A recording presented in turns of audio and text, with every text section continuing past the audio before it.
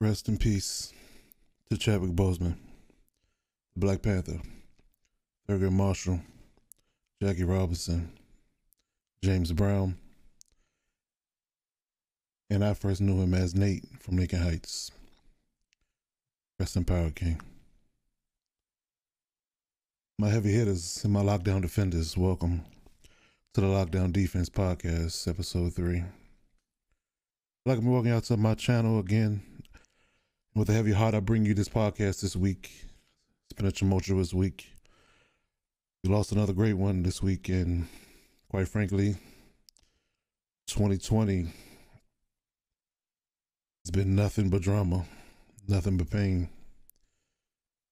You know, I alluded to something good, or things good have happened because you've gotten close to your family. You spend more time with your kids. You spend time doing things that you normally don't have to do or can't, or don't feel like you don't have time to do in your day-to-day life when you're working 80 hours a week and trying to take care of your family and do things in that small window of time that you have free that's not dedicated to your job or your craft, or even longer than that in certain people's cases. But 2020 has definitely slowed us down, but it's brought us nothing but heartache and issues and people losing their lives, you know, through this pandemic, through this just normal death. And, you know, I guess we probably wouldn't figure it to be a, you know, not so traumatic if it was, you know, we were going about our everyday lives, but it makes you really focus on the fact that, you know, life is precious and life is very fragile. And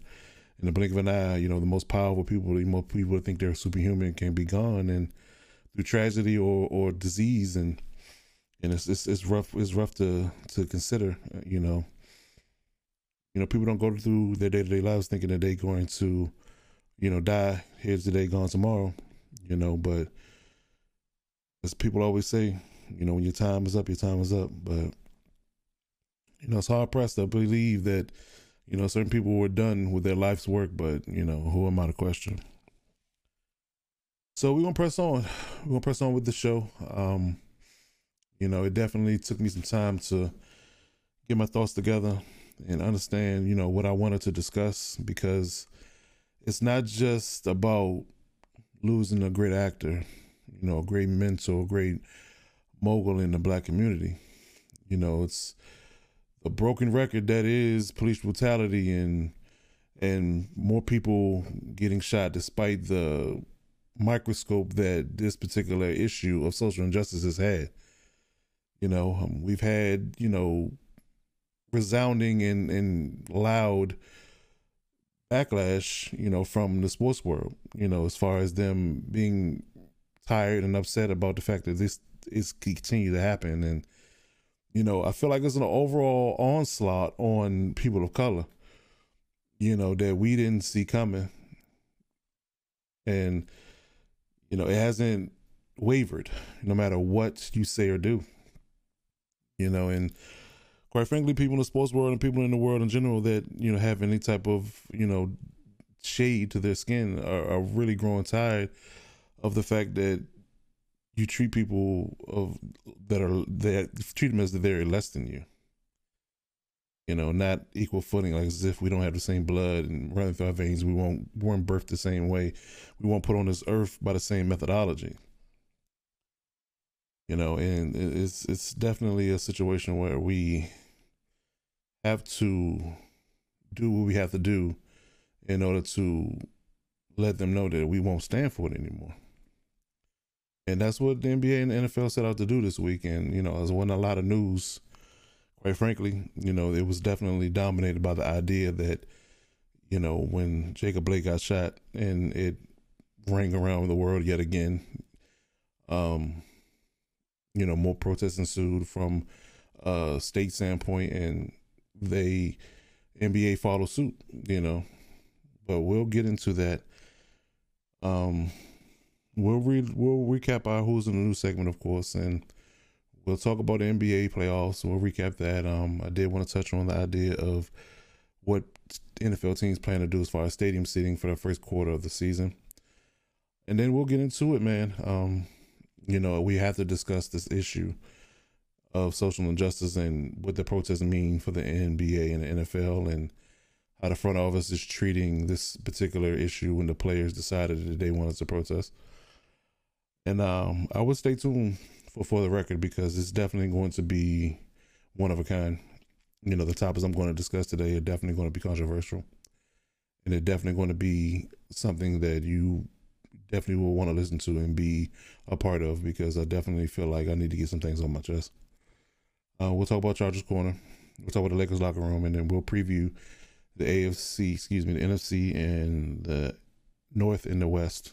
We'll get into that, and we'll close it out in the fourth quarter, and we'll get into it, man.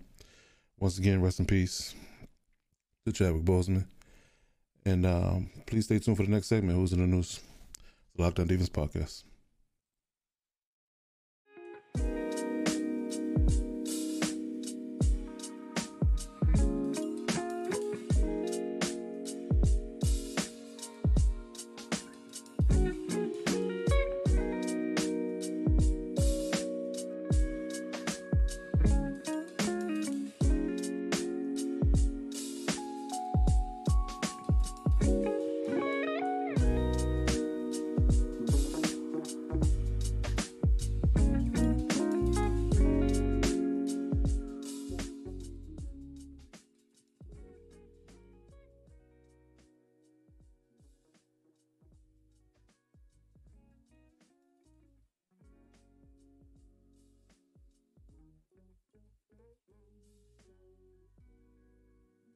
And welcome back to Who's in the News segment. This is the Lockdown Defense Podcast. I'm your host, Coach Defense. I want to get into the topics today of Who's in the News. This past week, like I said, is in the intro, there's definitely been some heavy hitting problems and issues going on in the world. And, it's one of those things where, it just seems to be getting very much more dark before it gets light. And it's definitely something that we have to address and speak on. My platform is an upstart. I'm getting it off the ground, but it's something that's been weighing heavy on my heart for quite a long time. And we're going to talk about it today.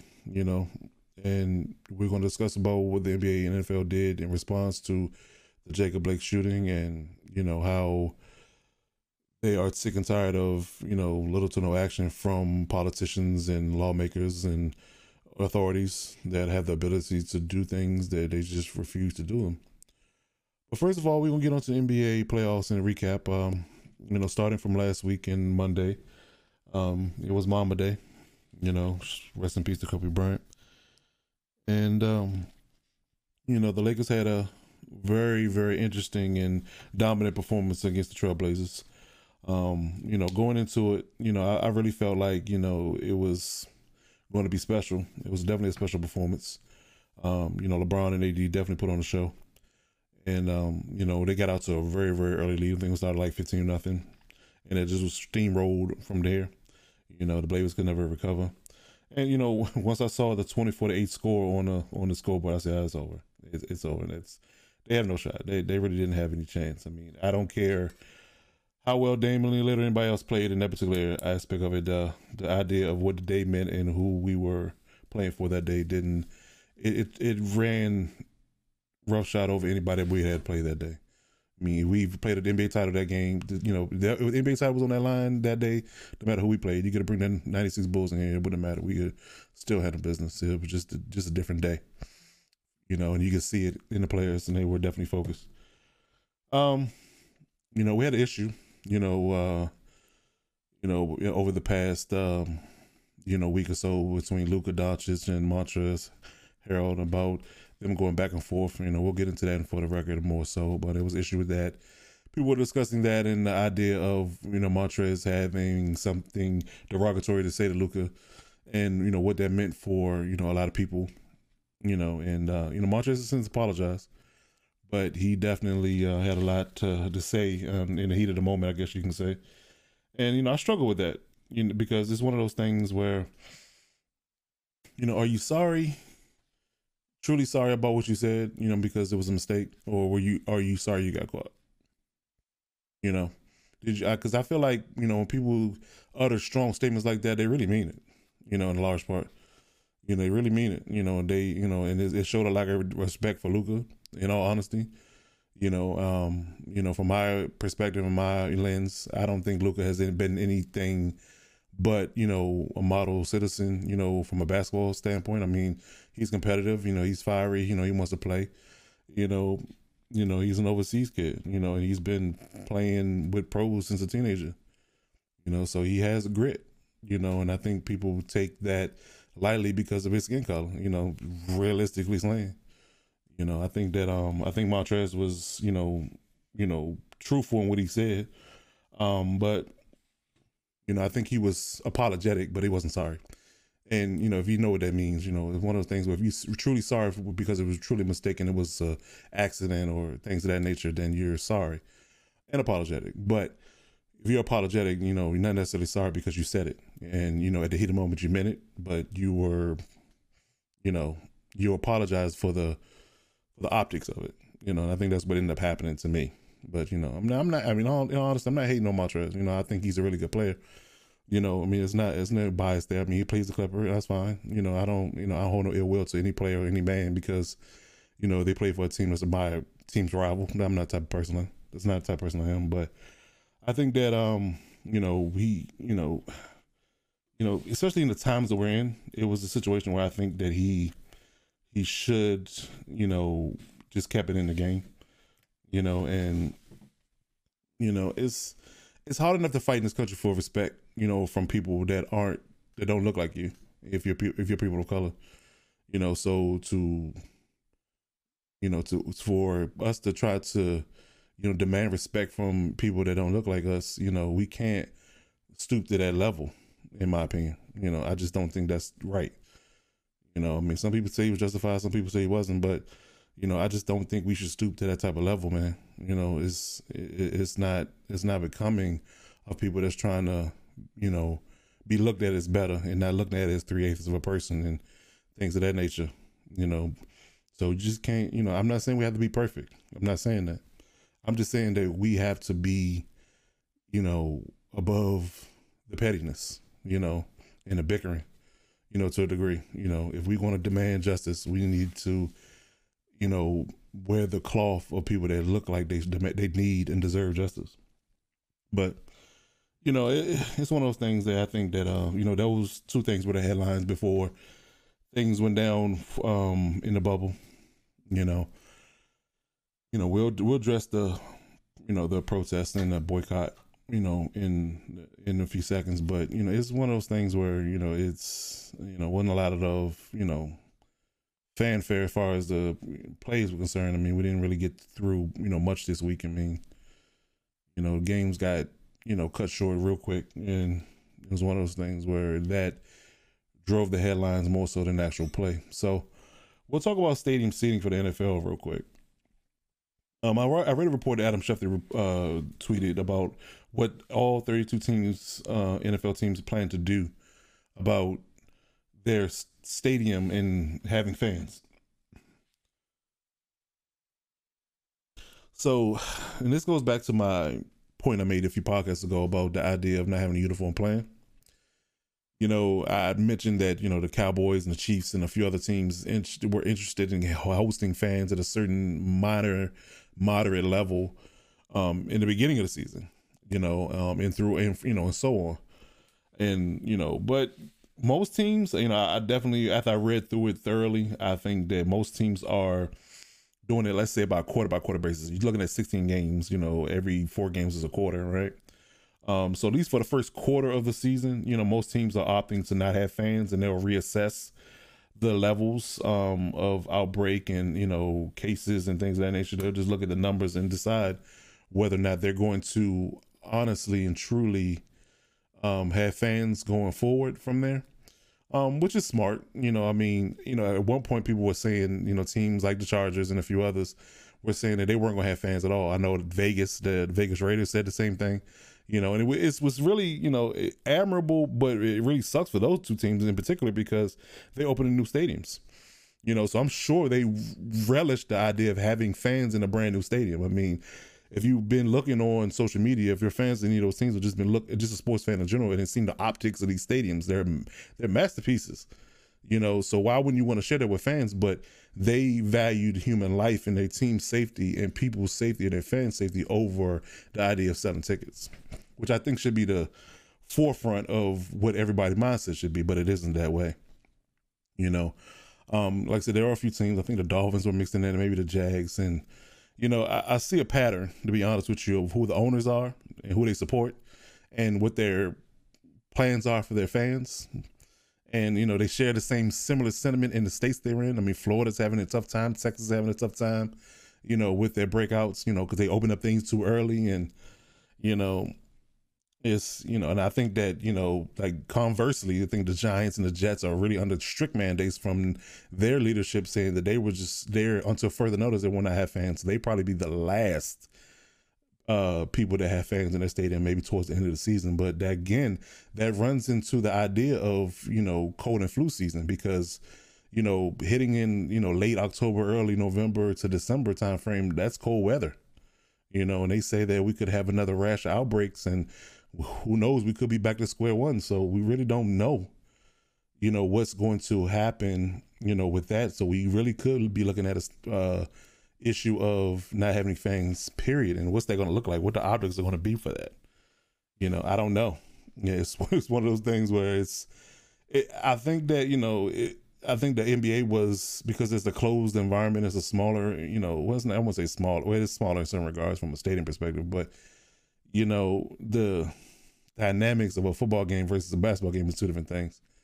I think you can pull off the idea of having a basketball game with simulated crowd noise and this, that, and the third, and virtual fans in a closed environment of a gym style bubble, fixation that they have in Orlando. But a wide open stadium with, people are honestly and truly spread out, through the stratosphere of these stadiums, and no fans at all, is going to be different. It's going to be different. I mean, you can put speakers in strategic locations and simulate certain things and make it sound authentic, but I'm curious of what their plan is going to be, but, just speaking on the stadium seating idea as a whole, I think that, I think everybody should err on the side of caution and not have fans, at least for the first 2 or 3 games, to see how things go. And slowly and surely, if things are still calm, usher them back in at a small rate and spread them out.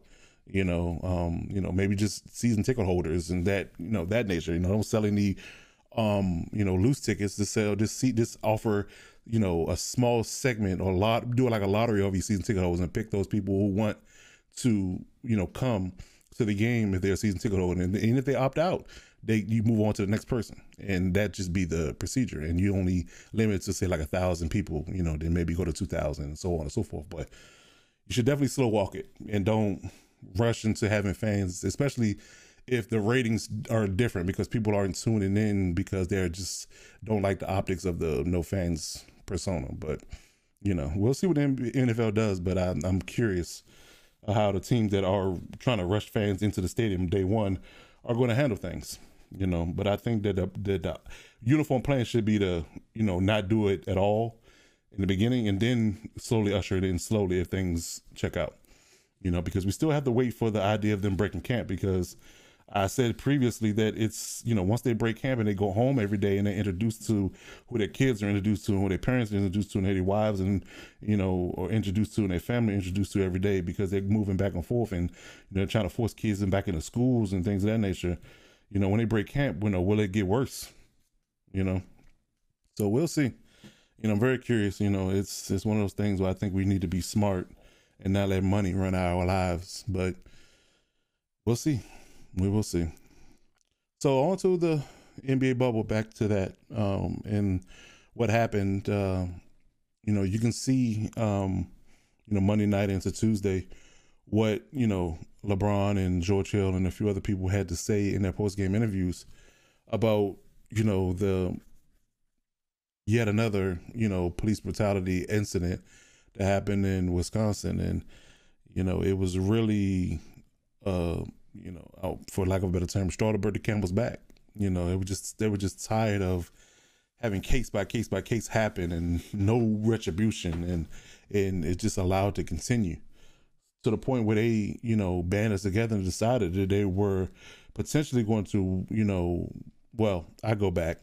It started with the Bucks, from what the media reported. It started with the Bucks. The Bucks decided on their own, because it's their state that was affected by this particular tragedy. And thank God that Jacob Blake is alive. And, I'll get into later about the idea of him being handcuffed and all this type of stuff when he was paralyzed. But, that's a whole nother conversation. But, the Bucks decided on their own. They were trying to force a forfeit, from what I understand, and what Chris Haynes had reported. So they didn't let anybody know that they were planning to do this. They were just going to stand alone. And, I guess it might have rubbed some people the wrong way, because they feel like they could have been unified in the aspect of protest, but they decided they didn't want to come out for their game. And they were going to sit in the locker room the entire time, and they weren't going to come out and weren't going to play. And then the Magic got wind. They were on the court shooting around, and they got wind of it. So they went back to the locker room and started discussing it. So they decided to boycott that game. And then it just became a domino effect after that point, where everybody that was scheduled to play that day decided they weren't. And, meetings were had. The Bucks talked to, a lot of league officials and front office people, and they ended up talking even to the officials and I want to say the DA and a few legal officials in Wisconsin about this particular case. And, they just took a stance about the fact that if you don't value or want to protect Black lives, why should we entertain you? And I'm absolutely positively for that. You don't get to watch me, entertain you on TV when you don't value me the moment I put that basketball down and walk outside and put on regular clothes. So I definitely get the sentiment, and it was definitely a noble, gesture by the NBA players. And, it matriculated into meetings between the Clippers and the Lakers, and they decided that they were going to, from a majority vote from both teams, they decided they were going to leave altogether, and, I guess from a social distancing standpoint, you kind of had to keep it small from, meeting and having discussions. But, they, looking back on it, and this is what I do like and relish about having all the facts and all the information before I speak on things, by doing weekly shows. Looking back on it, I think that, they probably should have maybe just Zoomed or had a large, type of, gathering about what they wanted to do uniformly. I get that Chris Paul and, LeBron and, a few other people are faces of the league per se, but, everybody's circumstance is different, and you want to get everybody's honest opinion of what they wanted to do, But, they took their time. I definitely give them credit for that as well. They took their time, and they definitely got together and came up with a great, good plan. And I appreciate the NBA and for front office and league officials for backing them wholeheartedly in this effort. So they came up with ideas of pushing harder for social injustice advertisements, and focusing on what's November in the election, and having the NBA involved heavily in voting and turning arenas into voting places and things of that nature. And they decided the biggest decision they just came to was they were going to continue to play because they felt like their voices would be heard better in a bubble with tons of media coverage then spread out over the country, which is honestly and truly smart. Even with going to the point of consulting Barack Obama, in their effort and trying to figure out what their best course action should be. And that's what you should do when you're not sure, about what you should do when things of this nature are critical and you need to make a really conscious and good decision. Talk to people that are older than you, and talk to people that know more than you, and talk to people that have been down these type of roads, and what you feel like you should do. You should consult your older folks. And that was a smart move on that part. And I definitely give them credit for that as well. So, so that's where we landed, and we'll, And so that got us back to playing. I mean, they took off, I think Wednesday, Thursday, Friday, and they came back and they played Saturday. So they had 3 games on Saturday, and it was up to the minute. We'll look at this particular bracket, but it definitely was somber, because it's the moment we get some resolution to this issue, we get the word that Chadwick died, and I'm pretty sure that most, if not all, NBA players were affected, deeply by that tragedy, that we lost him. So let's recap what the NBA playoffs are, where we're at, how teams are faring, and how my bracket's looking. I actually think I'm in pretty good shape. I'll read off what the actual standings are real quick, and then we'll show my bracket and see how I'm doing. Starting with the East, today, Milwaukee closed out the Magic 4-1, so they'll play the Heat in the next round. And Boston and Toronto both closed their series out in sweeps 4-0. I didn't have it that dramatically different, or it's one-sided, but I definitely got the matchups I wanted on that particular side. So those two were really good matchups. I'm looking forward to seeing that Boston-Toronto series, especially. It's definitely going to be a good series, and I will showcase how many games I think is going to go. But overall in the West, the Lakers tonight closed, Saturday night closed out the Trailblazers 4-1. Big performance by AD. Brown had 34, he had another triple-double, so it was definitely a good closeout game. There was no Damian Lillard tonight, so clearly, it was definitely an uphill battle for the Blazers, but they fought hard, and I'll give them credit. They definitely fought hard in every game. They didn't lay down. They definitely gave it their best effort, so shouts out to them. The Lakers advance, and they're waiting for the winner of the Rockets Thunder series, and that's 3-2. Rockets took that game today against the Thunder. They played this evening, Saturday night. And tomorrow's matchup, we got battle of the young Lils and young Titans, man. Jamal Murray and Bada Mitchell, man. The Nuggets and the Jazz. The Jazz are up 3-2 in that series. I didn't have it that side, that sided, them be up 3-2. They were up 3-1 actually. But Denver fought back in the last game, and they took that last game. So they're gonna play game six Sunday afternoon. So that should be a good matchup. And the Clippers and the Magic, the Clippers and the Mavericks, they're playing Sunday as well. That game, it's lost a little fanfare for me. I mean, it was definitely, after Luka hit that game in a shot, I definitely think it was going to be a really good series. But, Porzingis is out. Looks like he has a meniscus tear, and he's not going to play, at least in the series, if they do advance, which, also they took, in that last game, game 5, it's not looking too good for the Mavericks, to be honest with you. I mean, Luka can only do so much, and he's hampered with an ankle issue. Hopefully this time off gave him some time to rest it, and he's healed better. But I'm concerned for him, to be honest with you, because he has to do so much, especially with Porzingis being out. I'm hoping that it doesn't happen, like it happened for KD, because KD had a bit of a leg issue, and next he popped his Achilles, and I'm not trying to see that happen for that man. So hopefully, that he can, get some good treatment on it and be able to play without any issue. And, the whole issue with them stepping on the ankle, it's a whole nother issue, but, that didn't make it no better. But hopefully the time off he had, with the protest, but he had a little bit of time to heal up. So we'll see how that particular series shakes out, and I'll show you guys my bracket and see how it stands for right now. All right, so I got the next round. Of course, I had the Bucks and the Heat playing, and I think that series is going to go 6 games. I think the Bucks will beat them 4-2, and I think this Toronto Raptors and Boston Celtics series might go 7 games. I think that Toronto's going to edge them out in 43, but I think it's going to be a really good series. I'm looking forward to that. All right, and I do have the Rockets beating the Thunder in the next 1 or 2 games, and they'll advance and play the Lakers in the second round. And I also think that the Clippers will advance, as I alluded to. I think that with Porzingis being out, that's a big blow for them, and it's an uphill climb for the Mavericks. So I think that they will end up succumbing to the Clippers and they'll advance to the next round. It's tough to call this Jazz Nuggets series. I did have the Nuggets advancing because I just thought they had the better team, but the Jazz are playing really good ball, and it's win or go home for the Nuggets at this point. So what type of heroics can Jamal Murray put up so we can have another game in that series? Can they force a game 7, or will it be the Jazz advancing? And whoever that is, they play I'm pulling for the Nuggets obviously for my bracket, but I'm hoping that we have at least 1 or 2 good more games, and some good entertaining basketball for that. So yeah, that's my bracket for the NBA playoffs, so we'll see how that goes.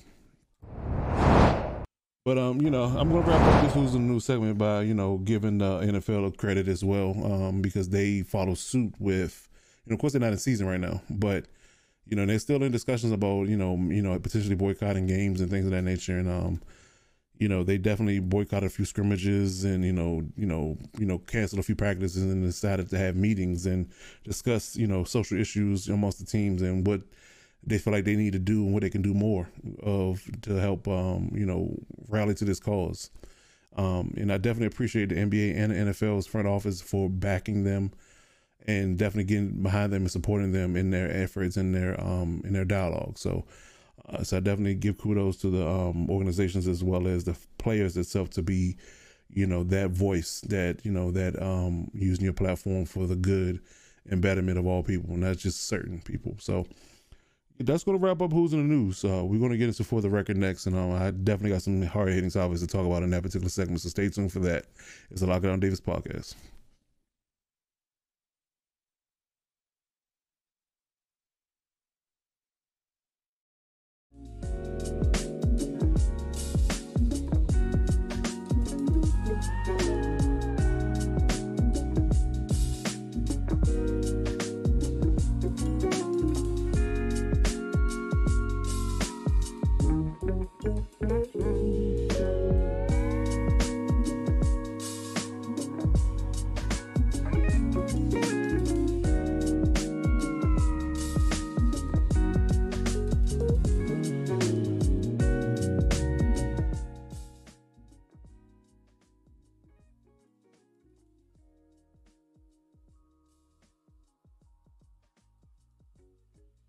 And we are back for the record.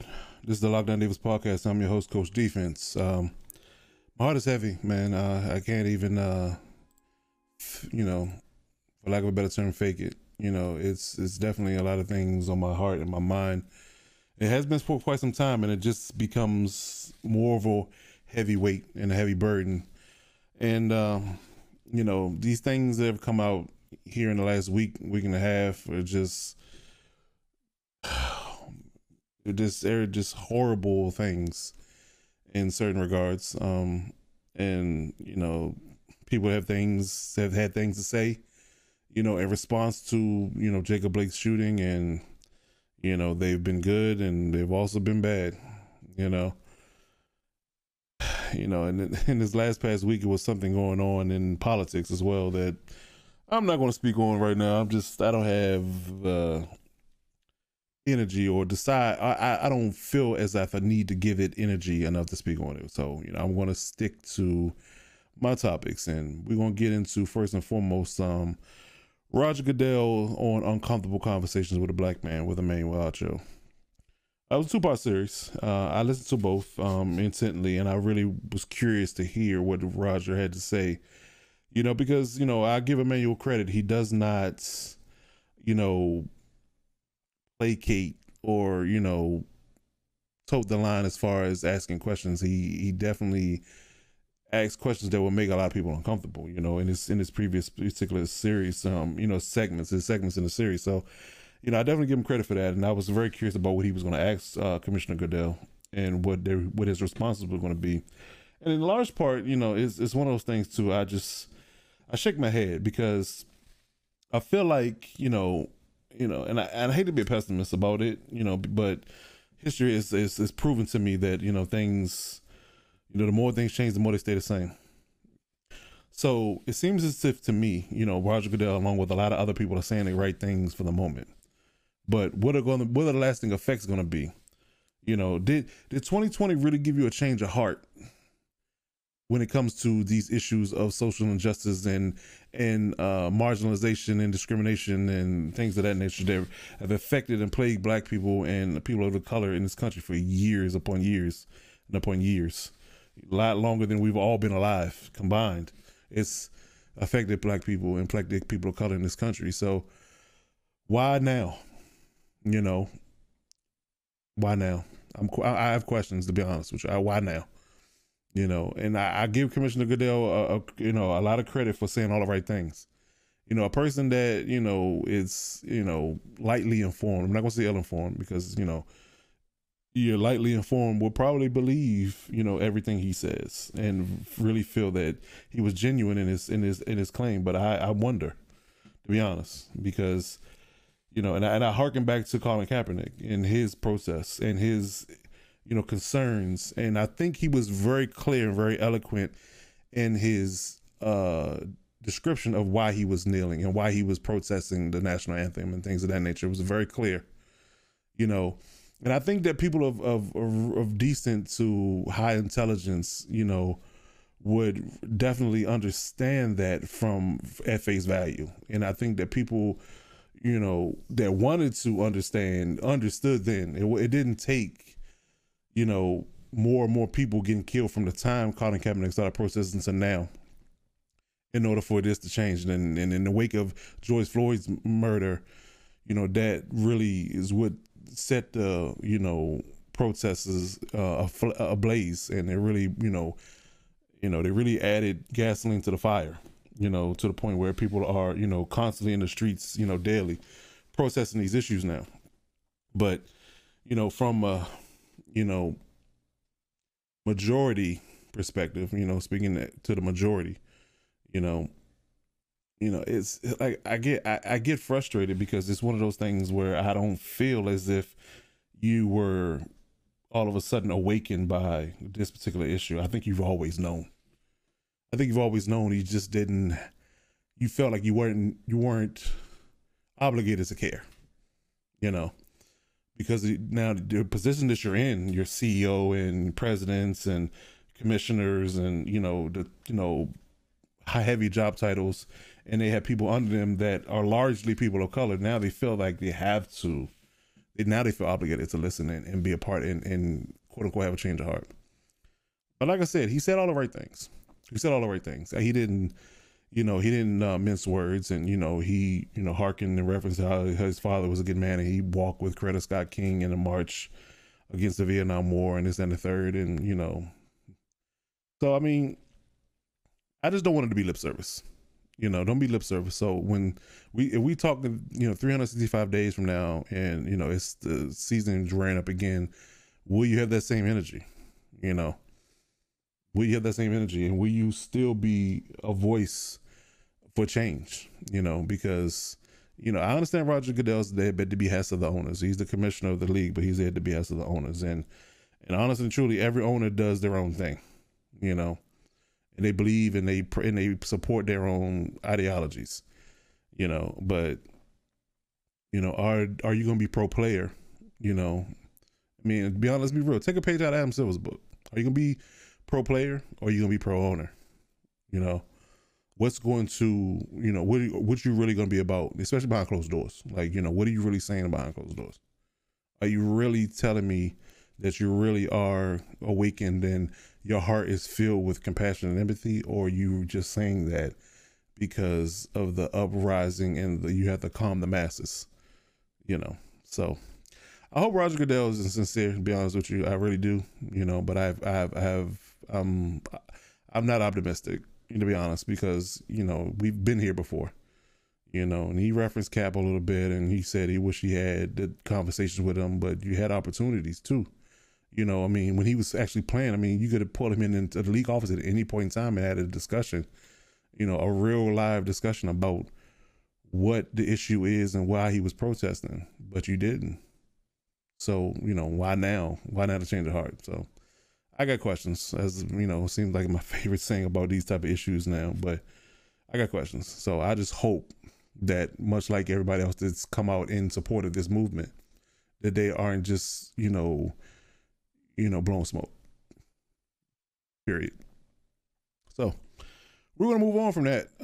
I talked at length about Luka and Montrez, and and Mr. Morris's antics as well, about how they were interacting with Luka on the court. And I just I'm not gonna I talked about it at length already, so I'm not gonna belabor the point. But like I said, I think that Montrez was definitely speaking truth in what he said because of how he feels about Luka. I mean, like I said, there's always, even when he's telling a joke, there's some truth to it, a lot of people say. So I think that at that moment in time, that he was frustrated about whatever the issue of why he got heated with Luka, and he uttered those words. I'm not gonna repeat them, but I think that he meant it. But and like I said, I don't think he was sorry. I just think he was apologetic. And he manned up and stepped to him, and they had a conversation. And I man to man, I appreciated that part. I will give him credit for that. They had a man to man conversation, and they squashed it, and it was cool. But it's one of those things where it's if you're fighting for respect from others, you can't stoop to that level, in certain regards. But I mean, I'm not gonna act like I'm above reproach. I may not have verbalized some things, but everybody thinks certain things about certain things when they're mad. And they may not verbalize them, but there's certain things you think about in your mind that you might be like, if you had to set them, like, oh, that might have been bad, but he did say them, so that was that was an error on his part. But I'm just glad they resolved it. And Mr. Morris's antics about stepping on his ankle was a little bush league as well. But I'm just glad Luka is not permanently hurt from any of that. So we're gonna move on from there. We're gonna talk about Earl Thomas next. Earl Thomas, perennial All-Pro, Pro Bowl safety, wasn't playing for the Ravens, had an issue in practice where he blew coverage, and I'm sure this wasn't the only incident, because things like this don't blow up off of one incident, especially a simple people blow coverage every day. It's not one of those things where I'm going to get mad at you and pissed off with you because you blew coverage one time. It happens, and nobody's perfect. I'm sure there was a lot of issues with Earl and in practice as a whole, and that particular issue just that was the last straw. And him and Chuck Clark got into it and got to altercation. They got to a physical altercation, and the Ravens sent him home. Why they deliberated and decided what they were going to do with him, and they ultimately decided to release him. Now, it's one of those things, with when it comes to Earl, that I especially in his Seattle days, he was a really good player. He's probably one of the best, if not the best, free safety in the league.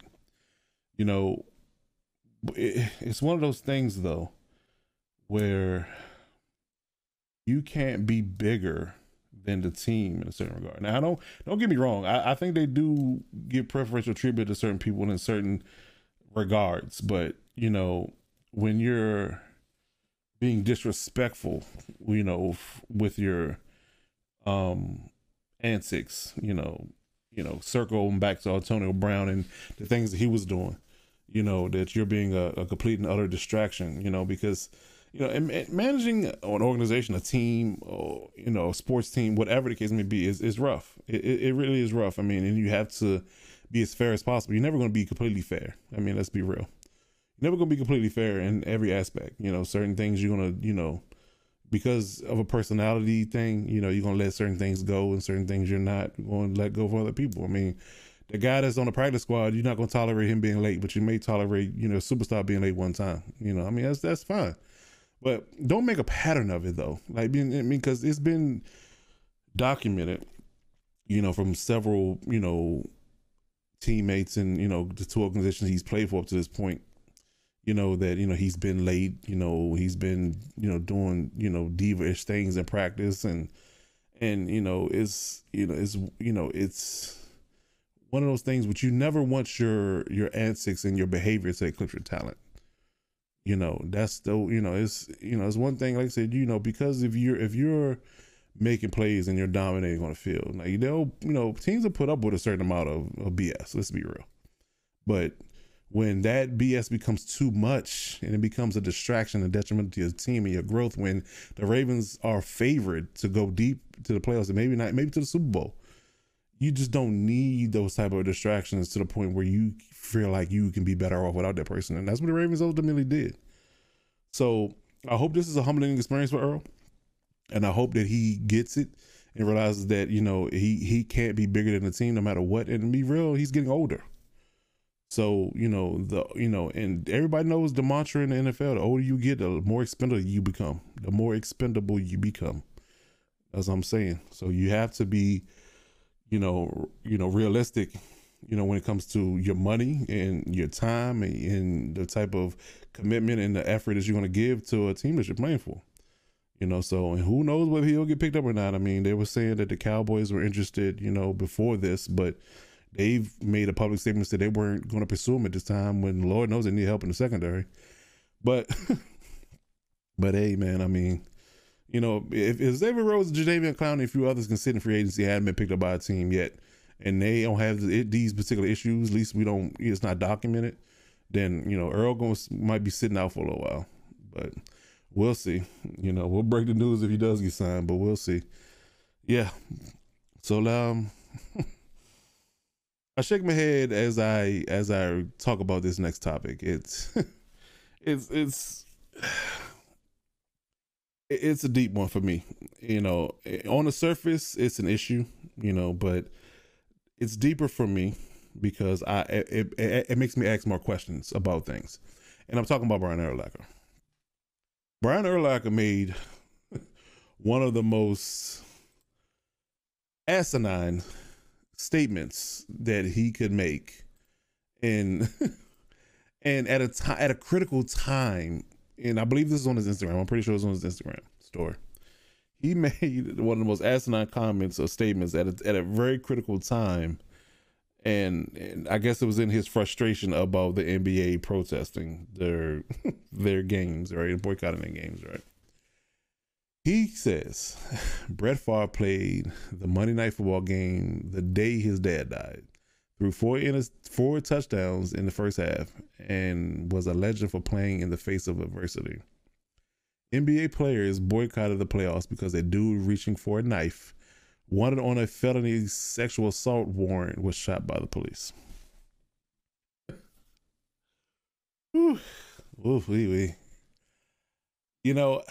There's so much in this particular topic, right?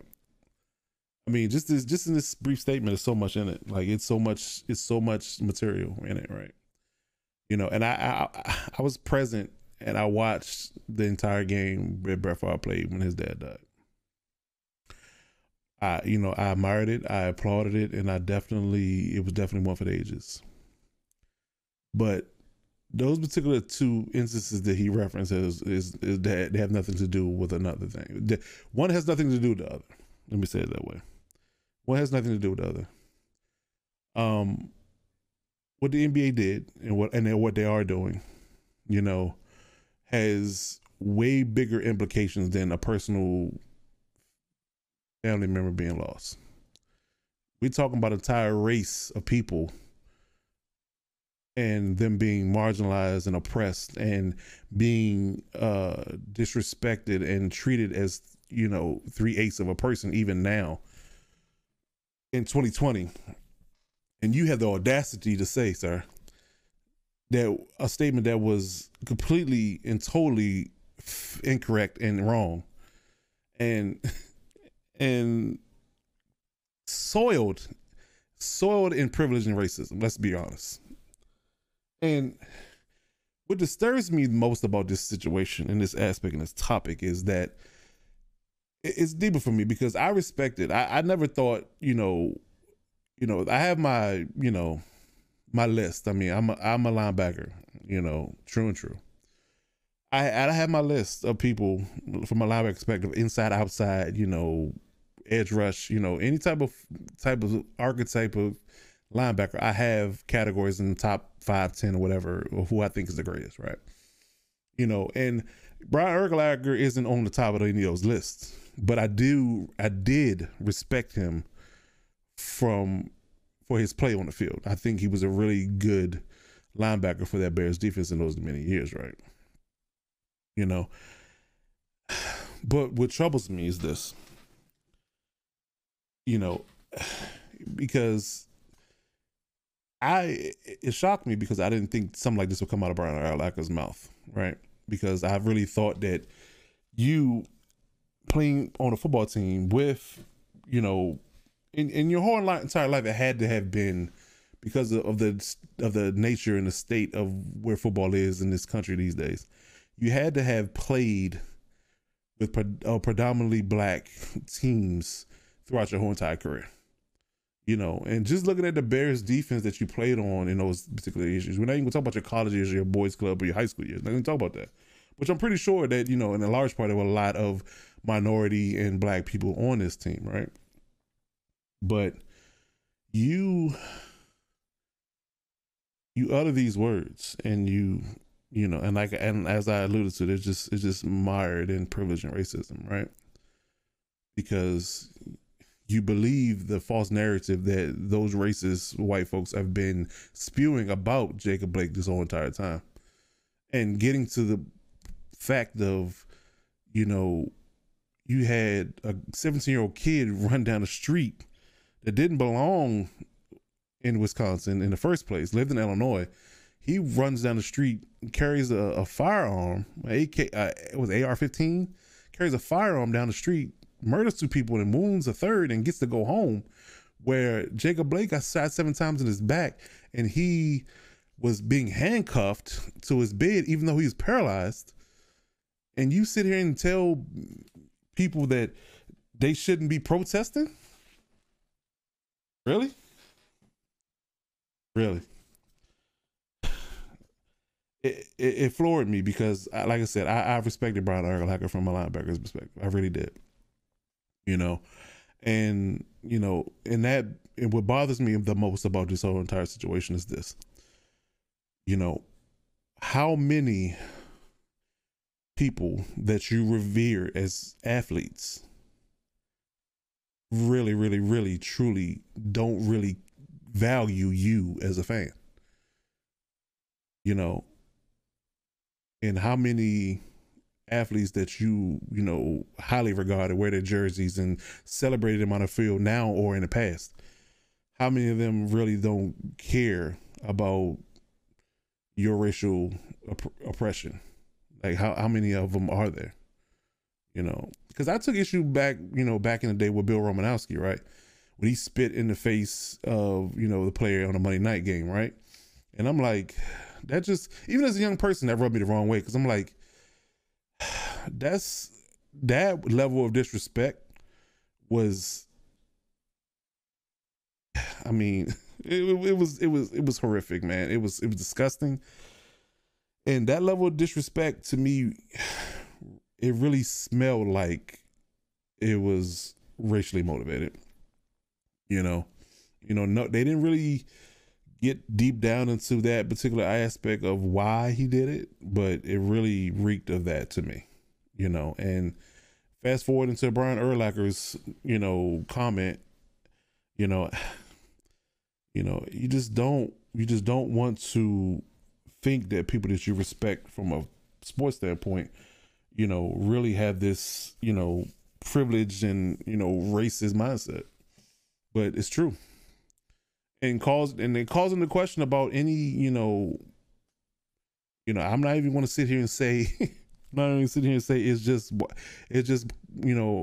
white people that have these issues, because Herschel Walker decided that he wanted to get up on stage at the Republican National Convention and advocate for the current president. I can't with, I revered Herschel Walker too. I really was a fan, and to discover this man never lifted weights and was able to perform at such a high level on the field, it was amazing to me. He was like a modern day Hulk at that time. You know what I mean? He was jacked, he was ripped, and he never lifted weights. But you're a staunch Republican? Really? I mean, let's be honest. I mean, if they weren't trying to use you to pander to black people, would they really care about you? I think not. I think not. You know, and I hate to say it, but I just feel like, you know, people like him and Ben Carson and other people are just brainwashed, man. Just brainwashed, because you can't, I wouldn't ever feel comfortable thinking that these people care about me and it would give, you know, anything of value for me if it mattered, or if my life mattered, if it was life or death. So, you know, I just don't think they would, I think, feel like they would turn their back on me. I really do. And I couldn't sleep well like that, knowing that these people don't really care for me like that. But whatever he believes is what he believes. But that's it. That's it, man. You know, Brian Urlacher, Herschel Walker, and, you know, all those others who, you know, feel like black people are, you know, less than. Oh man, just you know, you need a wake up call. That's all I'm gonna say. You need a wake up call. You know, and then, you know, and my final point about this, you know, we'll wrap this segment up, is, you know, just the protests in general. You know, let's focus on the issue. Okay, let's focus on the issue, because what I'm noticing is that people are getting too caught up in the aspect of how people are doing things rather than why they're doing them. You know, they're doing them because they want change. Period. It doesn't matter how they do it, why they do it, or when they do it. Let's focus on the problem and the issue at hand. You know, instead of catfighting and nitpicking about, you know, me saying a certain thing or saying it a certain way or doing it a certain time or being, you know, carrying myself a certain way about how I feel about things. You know, because you never get anything done that way. You know, if you're going to nitpick and question and bring to light things that are frivolous, in all honesty, you know, we're never going to get anywhere. And that's real. We're never going to get anywhere. So can we focus on the issue? Let the NFL protest. Let the NBA protest. Let Major League Baseball protest, hockey, whoever. Let them protest, and protest in a manner that they feel like they can affect change. Nothing's going to be perfect. But as long as you get to your ultimate goal, it shouldn't matter how I do it. And that's just it. This has been For the Record. Stay tuned for Chargers Corner. It's Lockdown Divas Podcast.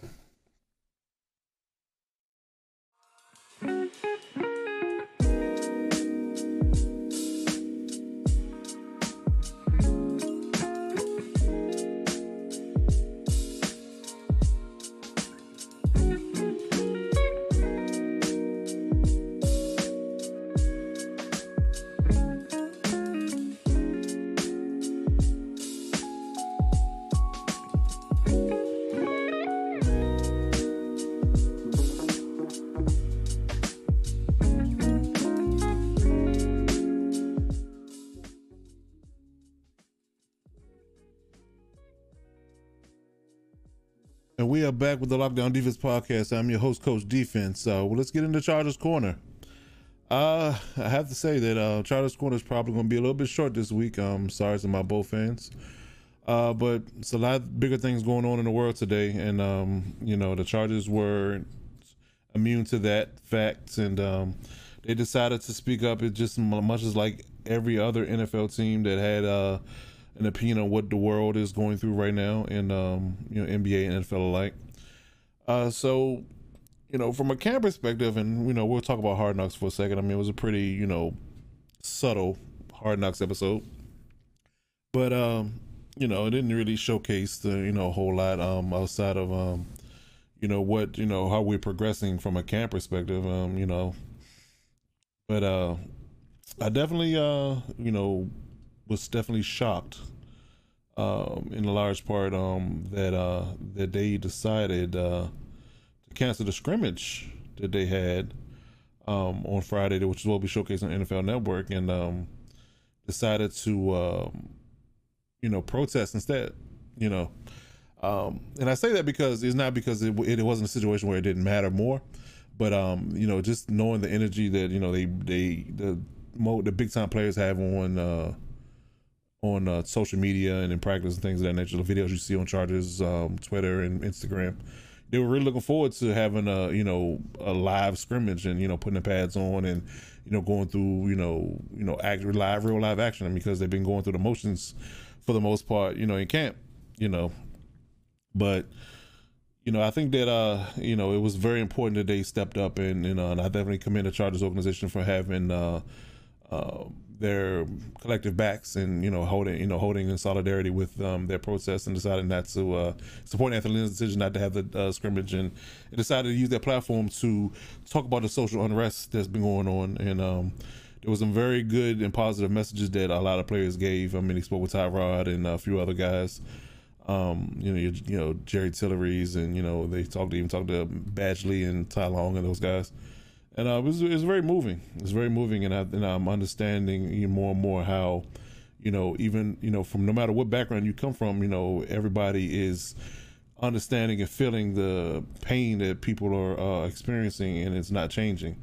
And until such things happen, we're not going to do the things that you expect us to do. I mean, it's almost a situation where, like, you're looking at athletes like they're puppets. We're paid to view and watch you, so you should do what we want you to do and play and stick to sports, when it's way bigger than that. Because the moment you take those pads off and you go into the street and you're not, worldly known, you could be a subject or a target to these issues and these, incidents that happen with the police. And I'm sure that, they didn't share it in length, but I mean, sure, everybody's had that unpleasant experience of being pulled over and things of that nature, and I'll be honest with you, it's a different feeling being a black man in America being pulled over, or just the angst. Think about this, if anybody that's a person of color in this country, think about the angst that you have just by seeing lights in your rear view. Think about that. Just seeing lights in your rear view. It may not be for you. Driving on the highway, driving in a residential area, things of that nature, you may not be doing anything wrong in your estimation, but just seeing those lights in your rear view give you a second or two of pause, and how this is going to turn out if you are pulled over. It may be a fleeting moment, but it bothers you. And I think that particular aspect was shared with the world when they decided to protest this scrimmage inside the talk instead of play. But overall, I mean, I think we're progressing well, and from a team perspective. But I mean, we did go ahead and reschedule the scrimmage for Sunday, and as if we have enough bad news going on around here. We suffered some more bad news that Derwin James went down yet again with this time it was a knee injury. It was determined that it was some type of meniscus damage, and it could be a full week to months injury, depending on how they want to address it and how they want to attack it. So I guess they had to decide with either the team or his personal orthopedist and decide what they want to do with it. But that's a big blow.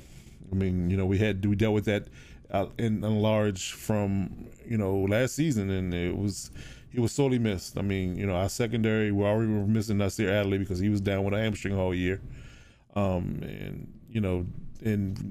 having Adrian Phillips was helpful.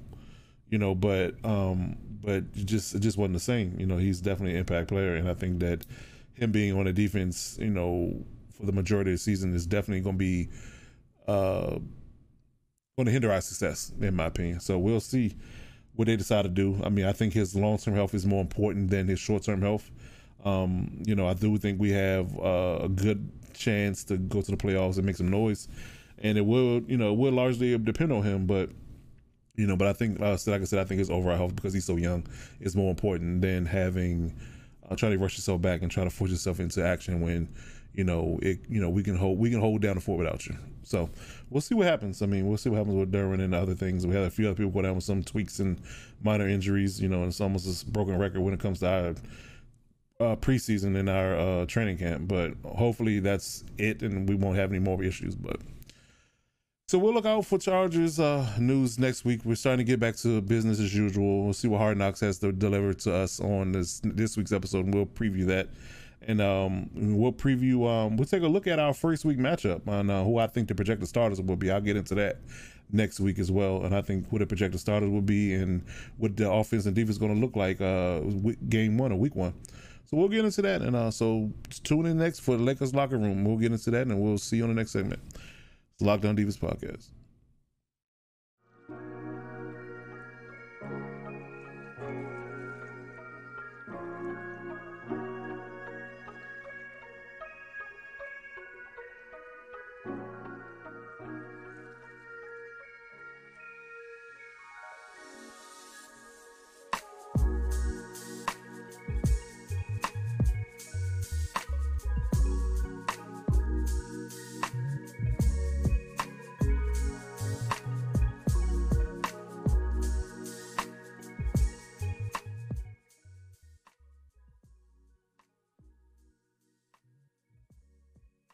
And we are back with Lakers Locker Room.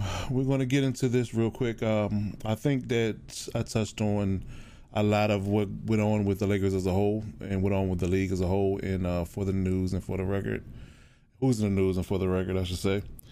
So, we're not going to beat a dead horse here either. I think the team segment was going to be short this week because, there's a lot going on that was more important than a basketball game, for that matter. And, we'll start with we'll start with the beginning of the week. Of course, it was Kobe Bryant's birthday on Sunday and Mamba Day on Monday, 8/24.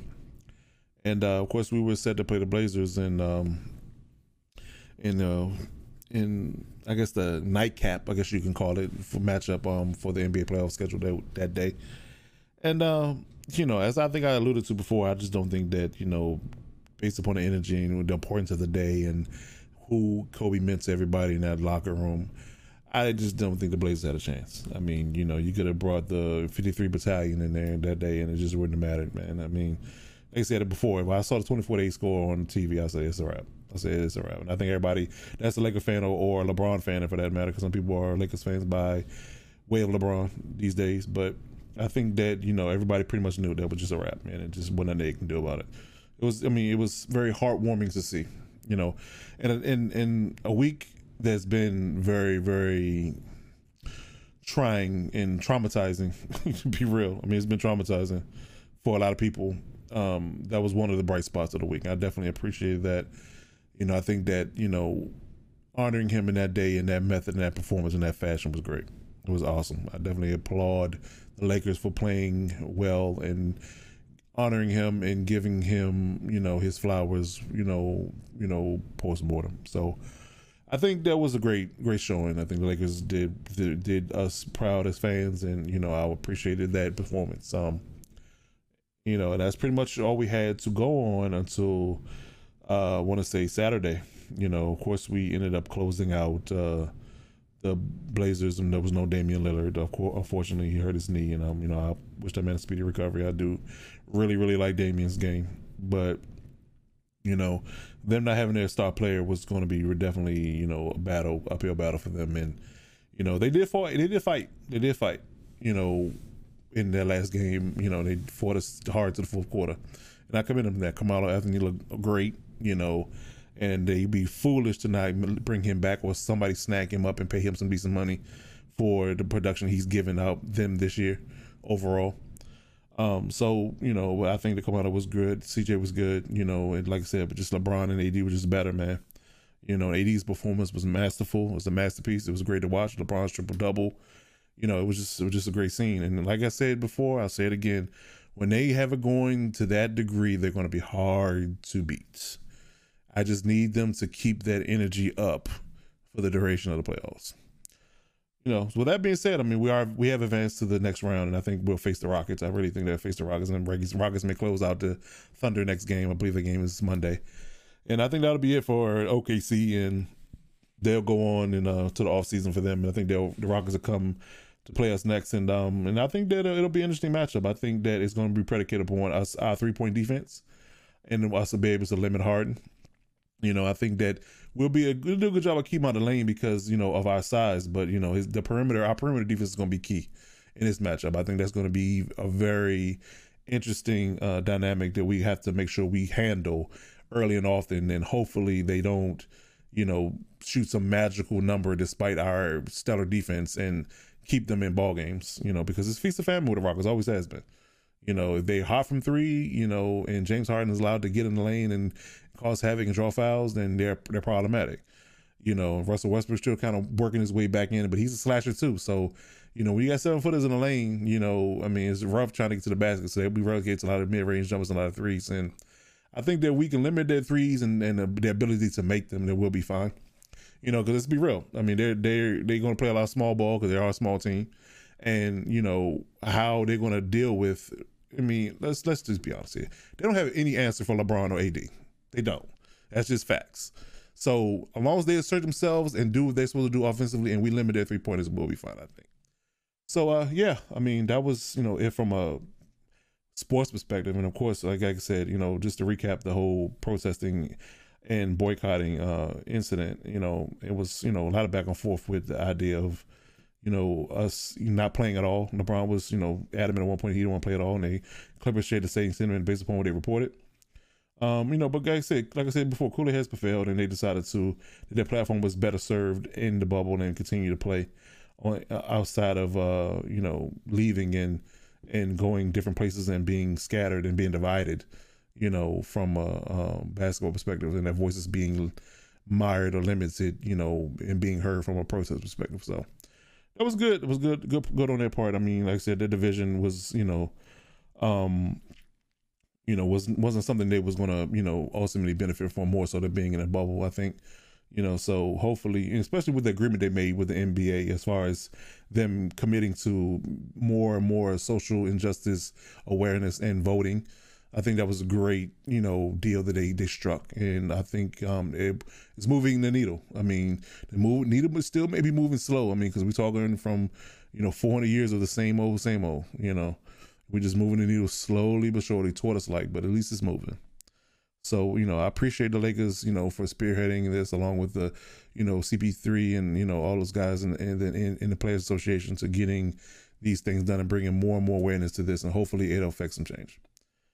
But outside of that, man, like I said, I'm looking forward to the next series, how we fare against the Rockets. I think who we end up facing, and, we'll see what the next series comes about. And, the Clippers have advanced, they finally closed out the Mavericks, and they're going to play the winner of the Game 7 winner between the Nuggets and the Jazz. So Jamal Murray was awesome today. I just want to make that known. But yeah, so that's pretty much it for the Lakers locker room this week, man. Like I said, we'll preview the Rockets. We'll recap the Rockets games next week that we've played, and we'll see how we're looking and going forward from here. But stay tuned. Stay tuned for NFL previews. We're going to do NFL previews next. It's the Lockdown Divas podcast.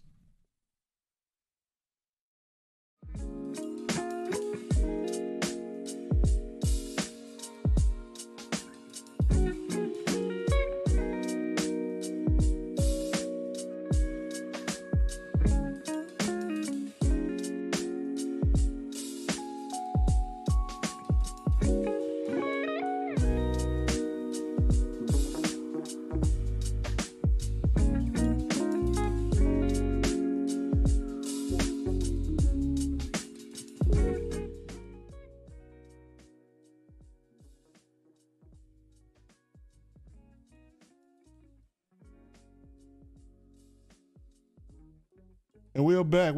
Let's talk NFL previews. We're going to preview the NFC West and the NFC North divisions this week, and we're going to get right into it, hot and heavy. Let's check out what these standings were from last season, who their breakout players are going to be this year, and who they lost and who they gained, and how they're going to fare this year coming. So first up, we're going to do the NFC West. So let's show it up real quick. All right. Of course, the NFC West is comprised of the Niners, the Seahawks, the Cardinals, and the Rams. The Niners took the division last year, and they took it all the way to the Super Bowl. Unfortunately, they succumbed to the Chiefs in a dramatic fashion, but they definitely made it all the way to the Super Bowl, and they're returning a lot of players, and they did pretty well in the draft. So we'll see how they fare in this upcoming season. But first and foremost, we'll start with the Niners. They were 13-3 last year. They had some key additions, some key losses, and I think their breakout player should be an interesting one. I'll depict in a few seconds. But Overall, I'll start with the losses. They lost or traded DeForest Buckner. I think Joe Staley retired, and they traded away Marcus Goodwin to the Eagles, who ended up opting out for COVID. So they don't. I guess they won that trade, you know, because he's not playing for them, and they got their compensation from the Eagles, of course, and yeah. So Joe Staley retiring was a big loss. He's been a staple for them and tackle for many years. Even way back to their Super Bowl runs of the early 2010s, when Colin Kaepernick was there. But they they turned the tide on us a little bit, and they replaced them with equally good, if not better, tackle in Trent Williams. They traded with the Redskins to get him over there to San Francisco, and hopefully they'll give him a long-term deal. They also added Jordan Reed. I guess they're in love with the Redskins, in that organization.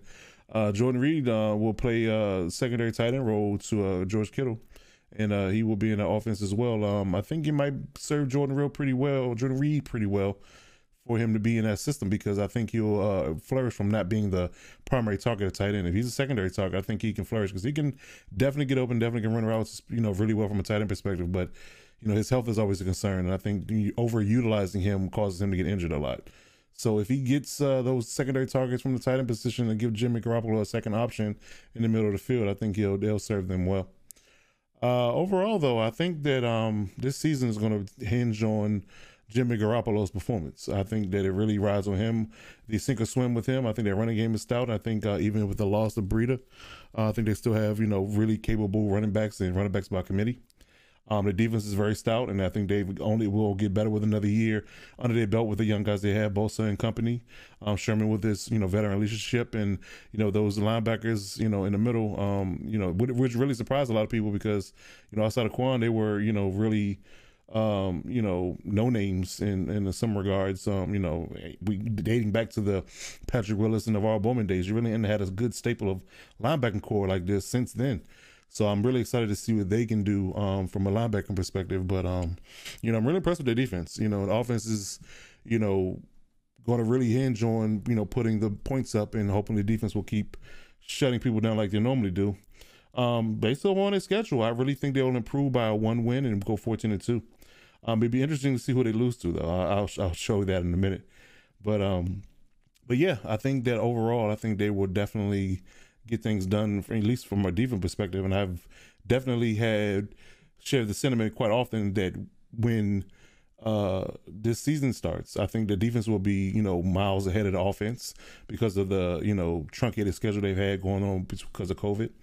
We've had a rash of injuries here in the last couple of days too, so we'll see how this projection changes based upon those injuries. Not necessarily to the 49ers, but overall. And as people start to have more contact drills and stuff like that, people are starting to take on injuries. So but we'll see. I mean, my microscope look at this and face value before they started heavy contact was they would definitely improve by 1 and be 14-2 from a 13-3 season last year. So we'll see how it shakes out. All right, next up are the Seahawks. Seahawks finished 11-5 last year. They were fighting, from a perspective of the division title, fighting back and forth with the Niners, going back and forth with them. I think they split with them last year, wins wise, but they made some interesting moves in all season. They moved on from Clowney. They didn't resign him, and he's still flapping in the wind. I don't know who's going to resign him, or if he's going to get signed before the season starts, but the clock is ticking. I mean, probably like a week and a half, or less, between now and the start of the season, and he still hadn't gotten signed. So, maybe if an injury happens, people will bend when it comes to spending that money, because I think the amount of money he wants is probably the hiccup. I think that's really what the deal is. But they moved on from him. They made a hell of a trade, a few weeks ago, and they acquired the rights to Jamal Adams from the Jets. They traded Brandon McDougal and a few picks for the rights for Jamal Adams, and I have to say that that trade, on top of what they had in place already from a defense perspective, I think it really, really upgraded their defense. And I think that their offense, because they, for some reason, Seahawks, tend to don't make a whole lot of, lift and shift when it comes to transactions year to year. So they've gotten their key players in camp, and they've had them for over a year and a half. You know, especially from the offensive perspective. I mean, you got DK, you got TJ, and all those guys. And you know, it's one of those things where I think offenses that don't have a lot of change in them, and they've been gelling, you know, in the past, will have success early. And with that defense being stout in the front and middle and the back end, you know, I think that they're going to make a lot of noise, especially early on. You know, I mean, it really just depends on how healthy you remain. But with Jamal Adams on that defense, man, I mean, you haven't seen anything like this since Cam Chancellor, and I really think he's shorter but rangier and faster Cam Chancellor. So we definitely want to see between him and Bobby Wagner how much havoc they're wreaking at secondary. But like I said, they started 11-5 last year. They finished off 11-5, and I project them based upon their schedule to go 15-1, and I have them beating the 49ers at least one or two of those times. We'll see. I'm not going to let the cat out of the bag, but I got them going 15-1, and I think that, you know, it's going to be a top-heavy division, and I think the other two teams are going to suffer from their success based upon their very, very stout defense on both sides, 49ers and Seahawks. And I think that their offense was very steady, and they didn't have a lot of turnover. And I think because of the lack of OTAs, things of that nature, and, you know, your ability to not work on your offense as much as you normally would, is gonna make people that have a lot of turnover struggle or don't have a lot of, you know, on-board weapons. And I think those two teams at the top heavy in that division will have the weapons that's gonna make some noise. All right, so moving on. Move on to the Cardinals. The Cardinals, yeah, I mean, they made some splashes too. I mean, in the back end of the season last year, they made a trade for Kenyon Drake. And in the offseason, they got DeAndre Hopkins, you know, in a what everybody calls a steal from the Texans. And, you know, we're not sure, you know, what they were thinking, or, you know, people just didn't make a call thinking that Hopkins was going to need a king's ransom to move him. But the Texans didn't feel that way, so they moved on from him and traded him to the Cardinals. So Larry Fitzgerald came back for another season after that, and they got Christian Kirk still, and then Kyler Murray's in this year too. Now, what concerns me about this team is that Kyler Murray is a year two quarterback, and I think it really sucks, you know, for quarterbacks that were drafted last year going into this year because of the pandemic, because that sophomore season is always tough regardless for most NFL quarterbacks, right? You know, the production, if they did have any success starting in the first year, they typically have a mundane / decline, you know, from a production standpoint in their sophomore year. And then the ones that become elite turn it on typically in that year three, you know, with your exception of maybe your Patrick Mahomes and Lamar Jackson. But, you know, those are anomalies, and maybe we may be talking about generational players here down the line as long as they stay healthy and play, you know, a while. But, you know, the percentages say that most quarterbacks in the sophomore year have an issue, and that's with OTAs and with mini camps and being a whole year in your system, you know, in the offseason, and they haven't had that. And I think Kyler Murray, even though he has a lot of these weapons, are going to be, if they were smart, I mean, I don't think that Kingsbury, honestly, is a really heavy runner with his air raid system, but I think that he would benefit from leaning on Kenyon Drake because they traded for him and they tagged him, so he's going to be there for at least another year. I would definitely utilize him a lot, and, you know, do some timely passing and get the ball out to your, you know, your big time receivers on the outside. But their schedule is tough. They have a tough schedule, and I think that, you know, them having turnover and them Kyler Murray's production may hinge upon, you know, how well, you know, he called plays, you know, from Kingsbury perspective. I think that they're gonna have a rough time. I mean, they were 5-10-1 last year, and I think they'll improve on it, but it won't make it above 500. They'll finish 7-9. Again, and I say the breakout player in this situation is Kenyon Drake, because I think they need to lean on him a lot to take the pressure off Kyler Murray because of his sophomore season. He hasn't had the OTAs, you know, and ability to gel with his new receiver, you know, primarily, you know, so, you know, he has a, you know, perennial Pro Bowl receiver he needs to gel with, and all he had was, you know, 2-3 weeks of camp to do it before they start the season. So early on, Kingsbury, if I were you, I would definitely run the ball early on often and move the ball, you know, methodically, and hopefully your defense can hold up on the back end, and they will, you know, not give up points, and you can, you know, stay in ball games early, and till you start to get Kyler Murray's feet under him, he can gel with his receiving core.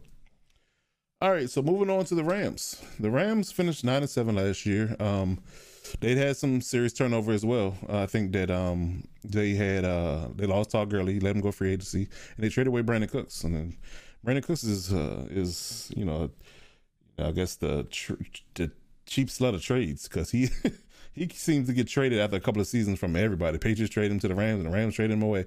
So, and it seems he still goes with the same particular price tag though. So I'm not sure what that means, in all honesty. But Yeah, he's gone. So they traded him away, let Todd Gurley away. He's now in Atlanta. So they did get Leonard Floyd. Leonard Floyd walked away from the Bears in free agency, and he's now with the Rams. I guess he's going to fill in for that Dante Fowler role that he was utilizing when he was there with the Jags. But overall, I mean, it's not a whole lot that's sexy about the Rams this year. You know, I mean, that offense is like in its third full year, I think you can say, you know, from Sean McVay's perspective. And I think that, you know, a lot of defense coordinators have figured out a lot of what they like to do. And I think it's going to be a struggle for them because I'm not seeing a whole lot of perennial players on defense that's going to be able to get you stops early. And, you know, it really just hinges on what Jared Goff can and can't do. But, I mean, who's he throwing to? You know, his top receiver's gone. You know, you still got Cooper Kupp, you know, but, you know, Gerald Everett and tight end and, you know, but, yeah, I don't know. I mean, you know, who's running the ball? You know, I mean, it's whoever the back is going to be, it's the starter going to be, or they're going to do run back by committee. It's going to be a work in progress. I mean, it's, you know, they're improving. So we'll see. I mean, like I said, they finished above 500 last year at 9-7, but I think they're going to struggle this year with the schedule they have based upon their personnel, and they're going to finish 5-11. So yeah, that'll wrap up the NFC West. We're going to move on to the NFC North in a minute. So we're going to pull this up for you. That's all right. So, of course, the NFC North is comprised of the Packers, the Bears, the Vikings, and the Lions. Packers had a really good season last year. They finished at the top of the division, and we'll see how they fare along with the rest of the clan in the NFC North. How they're going to fare this season. So, first up, we're going to start with the defending division champs, the Packers. This will be the second full year under their new coach, LaFleur. They made an interesting pick in the draft. I'm going to underscore that first. I think that's worth noting.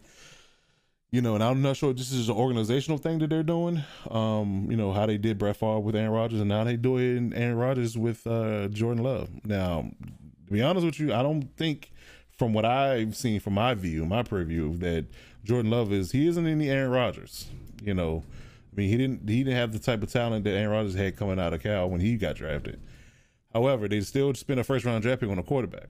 You know, I mean, you know, Rodgers is aging. You know, and I think that, you know, some of the woes in Green Bay aren't really his fault. You know, in large part, you know, I think he does a lot with nothing or little to no weapons. You know, in a lot of regards, and I think that he gets a bad rap a little bit. But, you know, his production, you know, and I'm guilty of it because I've always been an Aaron Rodgers fan. You know, I'm guilty of drafting him, you know, several different fantasy drafts over the years, and the last couple of years he's let me down. You know, his production has definitely declined. You know, and I think, like I said, it's not all his fault because I mean, he gave him an older Jimmy Graham to throw to. You know, from moving on from Jared Cook, you know, gave him that. You know, his running game was better. I mean, Aaron Jones and Jamal Williams and the company were doing better production-wise from running the ball. But, you know, as far as receivers, you know, they just, outside of Devontae Adams, who are we talking about here? You know, St. Brown or, you know, anybody like that. I mean, they just haven't got the job done. You know, he don't have a solid secondary option to take the hit off Devontae. Now, Devontae's excellent. Like, you know, he definitely does way more than he should from a production standpoint because, you know, he draws a lot of double teams, a lot of you know, shaded coverage over to his side, but bracket coverage. But they need another threat, you know, and I don't think they've done it. I mean, I haven't been a believer in this person since he got drafted, and he hasn't really shown much, you know, because they added Devin Funchess this year. But you know, they drafted a tight end, you know, in later rounds, but I mean, he's no Jimmy Graham, you know, right off. So who's to say about that? So I'm really concerned about how Aaron Rodgers is going to feel about having Jordan Love breathing on his back and how he's feeling about them still yet to address, you know, a dominant secondary weapon for him, you know. But again, I mean, you know, if you look at it from a production standpoint, they went 13-3 last year. You know, I mean, you can't knock that. But they did get embarrassed in, you know, playing the 49ers in the playoffs. So, you know, and then, you know, they really exposed the ideology of what they are lacking, you know, because if they had a secondary weapon in that game, I think it would have been different. But, you know, if and buts was candy and nuts, we'll all have a Merry Christmas. So, it's what I say all that to say, their losses were Jimmy Graham, like I said, an older Jimmy Graham, and they lost Brian Balaga in free agency as well, and they also lost their offensive line coach, which ended up with charges, and probably was a catalyst and reason why Brian Balaga is in LA right now. But from a addition standpoint, they did get a really good linebacker in Christian Kirksey from the Browns. He's over there now. They did shore up their loss from Balaga and got Rick Wagner from the Lions. Rick Wagner, I think he walked to free agency, so he moved over. I guess he's gonna take Brian Balaga's spot. And so they pretty much, and they got a couple young guys in the middle. Still got Corey Lindsey as center, so their line is still good. I mean, they really didn't lose a whole lot from the O-line perspective, but yet you still don't have a secondary weapon. I mean, I just don't think Devin Funchess is the guy. I mean, he's tall, and that's about it. He's not fast. I mean, he's a big target. Don't get me wrong, he's a big target, but I think you need somebody with more burst and more explosiveness to go along with Davante Adams. I mean, he's like, I want to say Devin Funchess is a poor man's Davante Adams from a standpoint of being a taller receiver, but Davante runs routes way better than Devin will ever do. And who's to say? I mean, I just don't think that's the move. I mean, but unless they have something hidden, some hidden gem, or anybody that's in the receiving core that's that's been there for a couple of years. They got these tall, fast, 6'4", 6'3", 6'4" receivers, but they never amount to anything. So I say all that to say, it's going to be interesting to see how the Packers fare. I think based upon their schedule and their, everybody knows the situation when it comes to their offense. I think that they're going to have a struggling season from, I guess we wouldn't call it struggling, but I would call it a fall off season from last year. And they'll still finish above 500, but they'll finish 9-7 based upon their schedule. And like I said, it's all predicated upon the fact that, Aaron Rodgers is, starting to not be able to, be the magician that he's been in the past, because he just flat out doesn't have anybody else to throw to outside of Davante Adams. So we'll see. I mean, I'm definitely feeling like this is a strong take on my part, and I think it's going to hold true. But we'll see. I think their schedule is, they're playing the first place schedule. So, they're going to play all the division winners, on top of their AFC opponents. So I think it's going to be tough. I mean, I don't knock their defense. Their defense is definitely pretty good. And I think Christian Kirksey in the middle shores it up even better. They signed, their D lineman for a long-term deal. Was it Mike Daniels, I believe it was? So I mean, they shored up. They got a good, two good outside rushers in Preston Smith and Zadarius Smith, and they got Mike Daniels in the middle, and they had Kirksey anchor in the middle, and their secondary is good. I mean, young but good, Jair and Savage, and those guys, Amos. So I mean, they got a good defense, but that offense is scary. It scares me, man. It scares me. So I would say that, it hinges on whoever the breakout player is going to be, anybody in the receiving core minus Davante Adams. That's what I think. If anybody else can make waves and make plays, then they'll be better off, and they'll probably finish higher than 9-7, but they don't. 9-7. All right, so moving on to the Bears. The Bears were 500 last year. They were 8-8, and they had a lot of turnover. And, we all know by now about what I've been saying about turnovers. Having a lot of roster turnovers. So starting with their losses, they lost Prince Amukamara, they lost Leonard Floyd, and Eddie Goldman opted out for COVID. So they lost a good edge rusher in Leonard Floyd, young edge rusher. They lost their dominant DT, and lost their one of their starting corners. So, yeah, definitely some turnover there on defense. I would say from an addition standpoint, we're gonna get to the glaring one in a minute, but Robert Quinn, I guess him coming over from Dallas, I want to say, he's going to fill Leonard Floyd's role in a sense, from that edge perspective. But they had also added an aging Jimmy Graham, so we'll see how that goes. Which I'm just thinking he's just there to mentor Cole Kmet, because they drafted Cole Kmet and early on, one of the best tight ends in the draft, if not the best. And so I would like to believe, especially since they moved on from one or two of their tight ends that they had in camp previously, so I think Cole Kmet should be the guy. He should be the number one guy, but Jimmy Graham is the veteran, so who's to say what Matt Nagy's going to do when it comes to who's going to start, especially when if you're not running ace personnel. But But that leads me to the most glaring offseason move that they made in trading for Nick Foles. You know, they had their incumbent in Mitchell Trubisky, who has been down and mediocre. Just to say the least. I mean, I will give him a slight pass when he got hurt. But outside of that, he really hasn't been that great. From a production standpoint. So they made it seem as if they were going to get Nick Foles just to compete with him, to help him and get better. But Nick Foles is in the prime of his career. Whether that's good or bad, I'm not sure how you categorize that. But I mean, he's for good or worse, he's out here to be a starter. I mean, he took the Eagles to the Super Bowl, won it, and went to the Jags. Got hurt and replaced by Gardner Minshew, but he's making starter money. So I mean, do you feel the pressure to start him? I mean, if you had to choose, gun to your head, had to choose. I mean, I would choose Nick Foles over Mitchell Trubisky. So who's to say who's gonna be the starter? And Nagy's been mum about who's the starter. So that leads me to their record. I mean, 500 last year with a bunch of woes. The defense was stout last year, but they've had some shifts in their defense. I mean, like I said, Eddie Goldman's a big loss for me. I think that's a big loss for me. Leonard Floyd saying, especially if you swap him with older Robert Quinn, you may be able to live with that. Of course, you have Khalil Mack, still, and Roquan. They've re-signed Danny Trevathan, so they got the linebackers back, and most of the secondary is still there. But who's going to be the starter? David Montgomery's battling an issue, groin issue, injury, and who's going to be the starting running back? You can't rely on Tariq Cohen, Mr. 180 pounds on a good day, so who's to say what they're going to do? And we don't know who the starter is. And I think that, they're going to put a lot of pressure on their defense to constantly be able to get people off the field and put them in a position to score. But I still don't think it's going to be enough, whether it's Foles or it's Trubisky. And I think they're going to finish 3-13. That's what I think, based on their schedule. So we'll see how it shakes out. But I think that they're going to have a rough year. Just my personal opinion.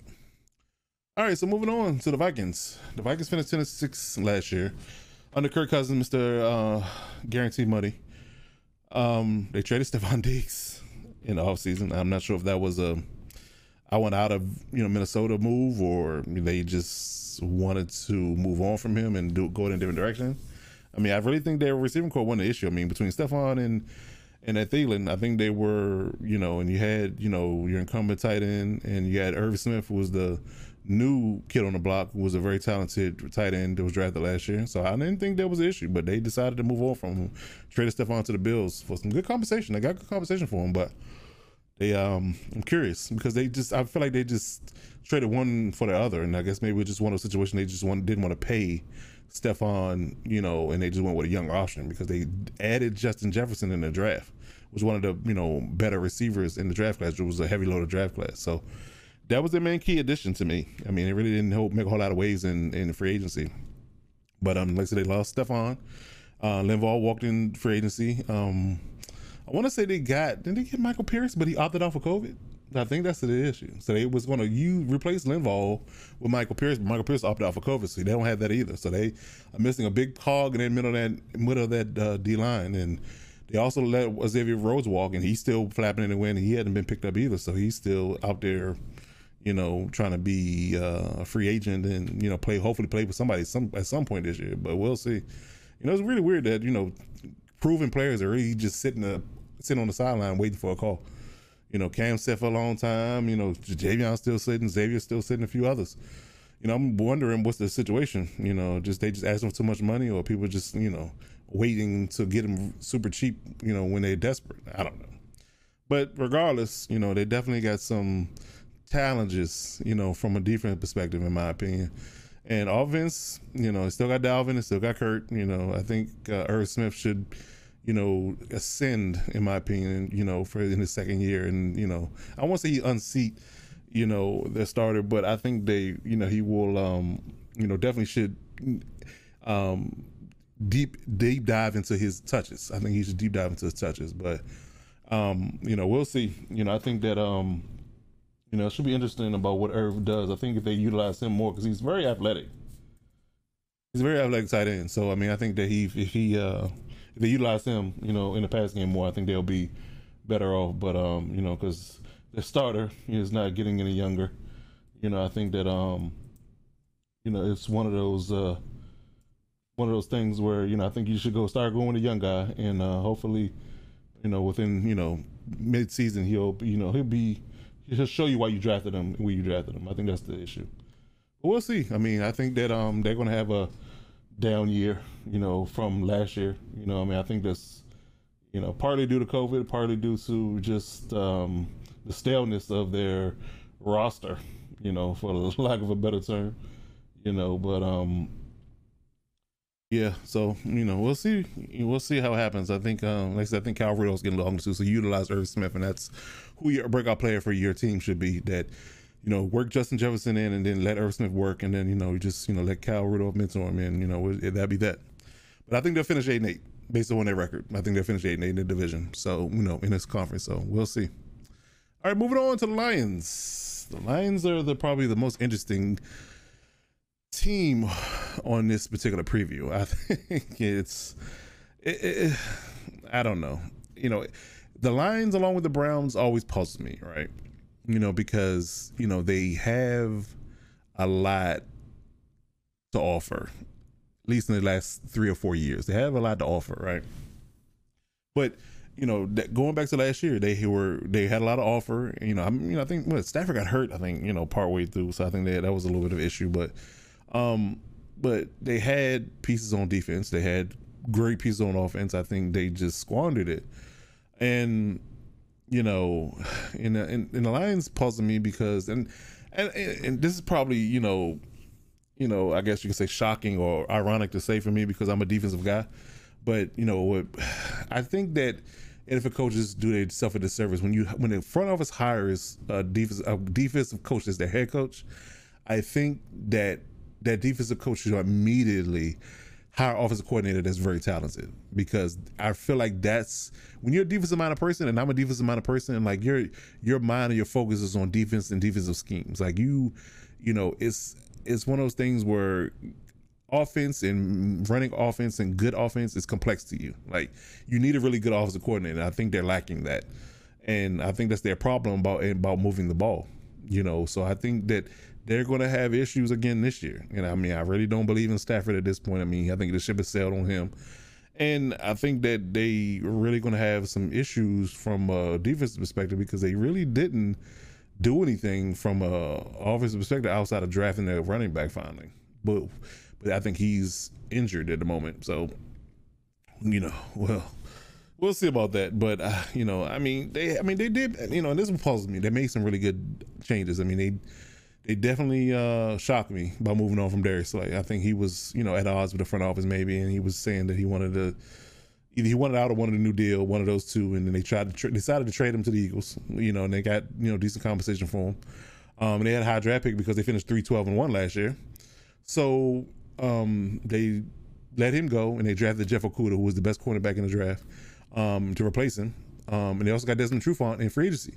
So they didn't skip a beat from a secondary perspective, and they added Duron Harmon and Jamie Collins, who were, I ain't gonna say Patriots send-offs, but they were in free agency, and the Patriots didn't re-sign them, and they ended up over in Detroit with Patricia. So it's another thing too about how Patriot coaches, assistant coaches leave New England and don't ever have success for real. The OC had a little bit of success in Denver, but it was short-lived, and he got sent back quite quickly. And I think Patricia's on his way too if he doesn't get it together. But based upon my prediction, I don't think it's going to happen this year. But I like their defense, outside of losing Snacks Harrison, so their interior line is questionable again. But their secondary is great. I think the linebacker core is good. The D line's kind of questionable, but from a secondary perspective, they're good. But again, same weapons. I think CJ Hawkinson should have a uptick year. He's definitely a talented not wide receiver, but tight end. And I think he should be a focal point in your offense. But you have the same receivers. You got Jesse James, who really hadn't done nothing since he came over from the Steelers. And you still got Matthew Stafford. So based on their schedule, I think they're going to finish 1-15. Then they're going to be picking the first in the draft, probably. And we might be seeing Matt Patricia back in New England with Bill Belichick. But we'll see. But that's my prediction for right now. But we'll see what the Lions do. But like I said, I'm conflicted a little bit because their defense looks good on paper. And I think from having a stout defense this year is going to be paramount for everybody that wants to make any noise. But their offense is just stale, unless they can figure out a way to run the ball with their running backs now. But yeah, that's if their running back comes back healthy. But we'll see. But that'll wrap it up, man. That's the preview for the NFC North and the NFC West. And we'll preview the AFC East and the AFC South next week. So stay tuned for that. So we'll move on to the fourth quarter closeout. Stay tuned. It's the Lockdown Defense Podcast.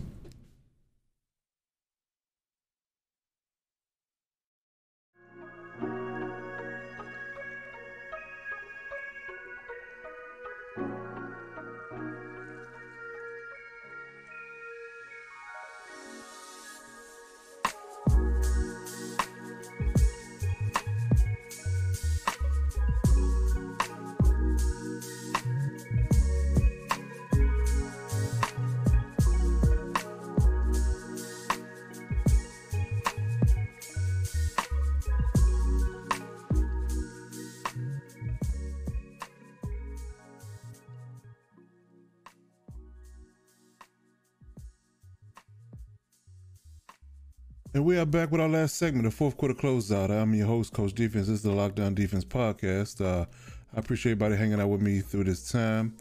We're going to give out some awards for Breakout Players of the Week and Lockdown Defender of the Week. And stay tuned for Big Dummy of the Week, because I definitely got something to say about this particular week, man. SMH. But it's been a trying time, and I hope that everybody is maintaining and managing their mental health as best as you can, staying safe, and definitely doing things that you need to do in regards to keeping yourself well. If you haven't already, please subscribe to my channel. It's free. Hit the subscribe button. And if you're looking for any particular segment in my stream, look in the description. I have a timestamp listed for every segment of my stream and every segment that I do. So if you click on the link in the description, it'll take you right to that segment if you want to listen to a particular segment of my podcast.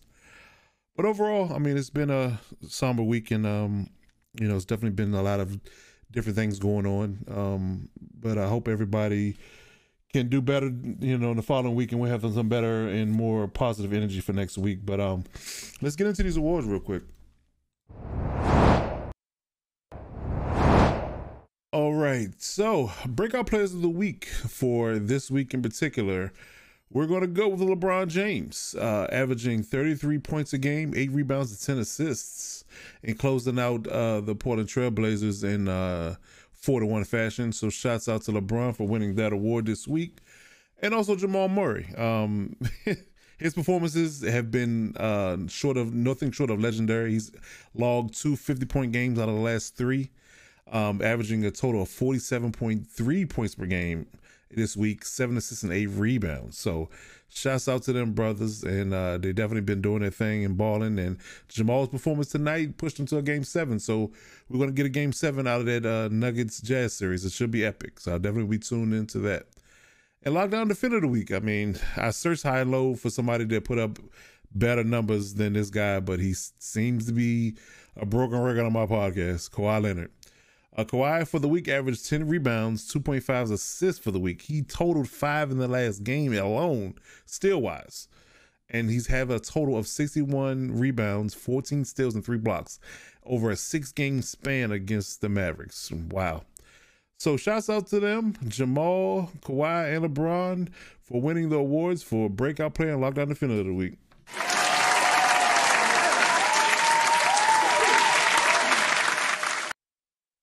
All right, so moving on to Big Dummy of the Week, and I got 2 this week. I mean, it goes without saying in some regards if you've been paying attention to the news, sports news, and social media. But Brian Urlacher and Herschel Walker, I need to come to the front of the congregation. So Brian Urlacher had some ridiculously racist and insensitive comments to say about the NBA, NFL protesting games.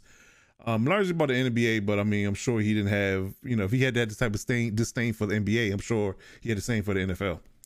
right? So I read them before. We don't got to get into it again. I read his comments and they were terrible. And again, it calls into question to me about what people's personal feelings are off the field, even though you play and are protected and defended and go to war with plenty of minorities over your life. You still have these type of stances. It makes me sick. It really makes me sick. So Brian Urlacher, I'm through with you. And, you said what you said, and it's no taking it back, and there's no mind apologizing because you trying to save face is going to fix this one. So I'm through with you. It's a shame because, like I said, I revered you and respected you as a linebacker, for the years that you've been in the league, and for you to say some type of racially insensitive things that you said over the past week is just ridiculous. Now, Herschel Walker, I'm not sure who I'm more ashamed of. I'm not sure who I'm more ashamed of.